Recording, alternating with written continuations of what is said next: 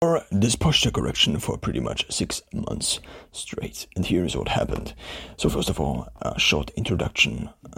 Second of all, what you will get. So this is something I will tell you right now. The thing is, I will tell you how this will change you in like every way possible. We can cover in a like 5-minute YouTube video, and yeah, at the end you will know that you probably should buy something like this in order to at least try it for once in your life.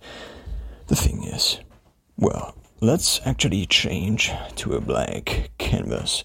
The thing is, for once, my posture had pretty much, so if this is the posture graph, and here is good posture, meaning very nice posture, and here is bad posture. The thing is, of course, there is not such a thing as good as bad posture, but there are, of course, similarities, and there are a lot of things correlated to good posture and bad posture.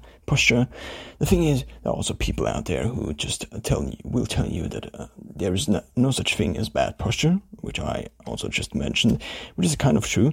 But also, you want to have a good default posture. This is the thing I would recommend, and also pretty much everyone else would recommend, since there are a few things correlated to a good posture. Actually, a lot of things correlated to a good posture. Actually, very, very many things correlating to a good posture.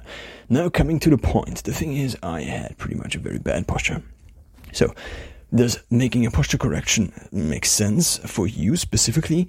I mean, it depends on where you are at the scale. I was here and I wanted to improve and be more like here.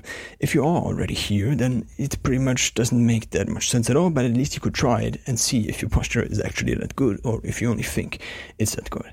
So, the next point. So, describing my posture is pretty much this. If these are my legs, I don't use footage of me, since this would only, then I wouldn't make this video, because it's like, the thing is, if these are my legs, and then there's the spine usually is pretty straight. Of course, in reality it's a double S, but the thing is, just for demonstration's sake, we will try to look at it without the double S structure.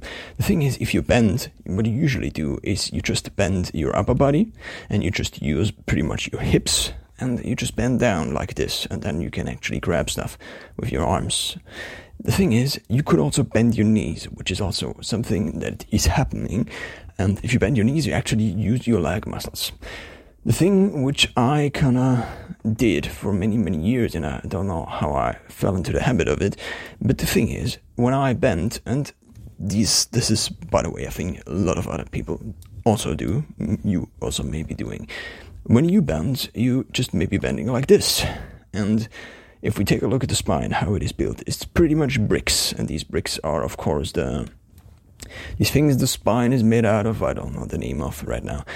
And in between here is basically something like a sponge. And these sponges are rubber material.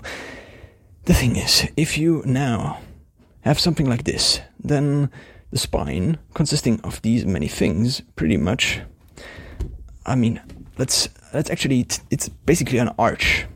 So if you look at it,